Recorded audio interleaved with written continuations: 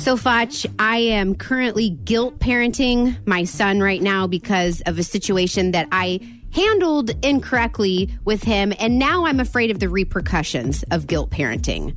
So I mentioned yesterday that I felt really bad for being an a-hole to my mom, Mimi, and Tingy while they were helping me put this entertainment center together. So let me say this. I was not belittling in any way. I did not call names. Whenever I'm focused on something, I get tunnel vision, and I don't want people asking me questions. I don't want, random noises. Guys, please, don't ask me any more questions. Just let me try to put this together. I'm trying to get this screw in, and it's not going in, and I'm afraid this whole thing is going to collapse, and we've already spent 6 hours trying to put this thing together. So I was just irritable. I was very short with both of them. But then afterwards, I felt bad. Once we got it put together, I said, guys, I'm so sorry for being irritable. I am turning into my dad, and he's the same way, and I can't help it, okay? But I love you both, and I'm sorry. So yesterday morning, during the show, mind you, I get a text from Tingy's daddy that says, hey, Tingy told me you were mean to him last night. What's going on? And I'm like, oh, my God. I was like, look, you know me. Especially if that's still staying with him. After a whole day. I know. Yeah. Oh, thank you, Foch. Yeah, because that's the first thing that went through my head is, oh, my God, he's still thinking about this. So Jim, baby daddy, says, he said that you were mean last night. And I was like, look, I was trying to put this entertainment center together. I said, you know how I am when I'm set on something. I just want to get it done. And I get a little short with people. He goes, okay, well, maybe you need to have a talk with him because he was pretty upset. Oh, God. Rip my heart out, why don't you? Well, then... yesterday afternoon... Well, he doesn't have to rip your heart out if you don't yell at him. Stop.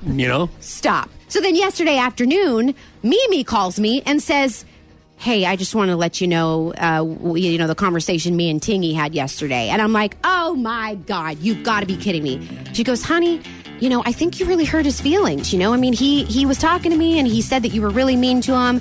Just have a talk with him. And I'm like, oh, don't worry. I already plan on it because his daddy already texted me first thing this morning telling me, calling me out for being mean to Tingy. So if you're just joining us, it's not one of Sarah's boyfriends. No, this is her Tingy's son. my 8-year-old, yes.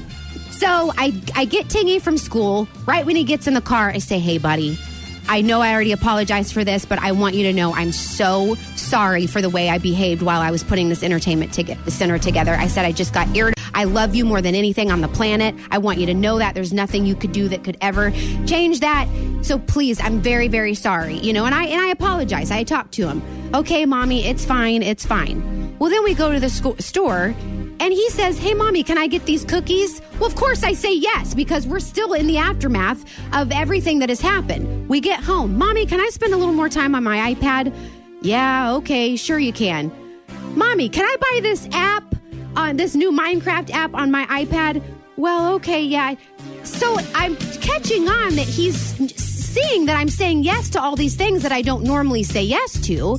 So my question is, and I never thought I would say this, but I actually want the listeners, I want your parenting advice because I know, which you guys are going to give it to me anyways. But I'm stuck between, I need to let him know how sorry I am for being so short and irritable while I was putting this entertainment center together. I'm stuck between that and between, am I conditioning him to know that he can use guilt in order to get things that he wants, things that he normally wouldn't get, because he knows that Mommy feels guilty, Mommy feels bad.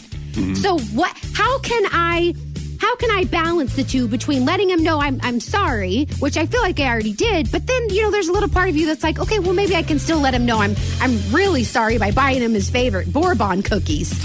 Yeah, I think the first step would be to just put it out there to people who aren't psychologists, but sometimes think that they are. Or you could just they give pretty good advice. Yeah, I know. Or just put it on social media where there's a lot of experts about everything.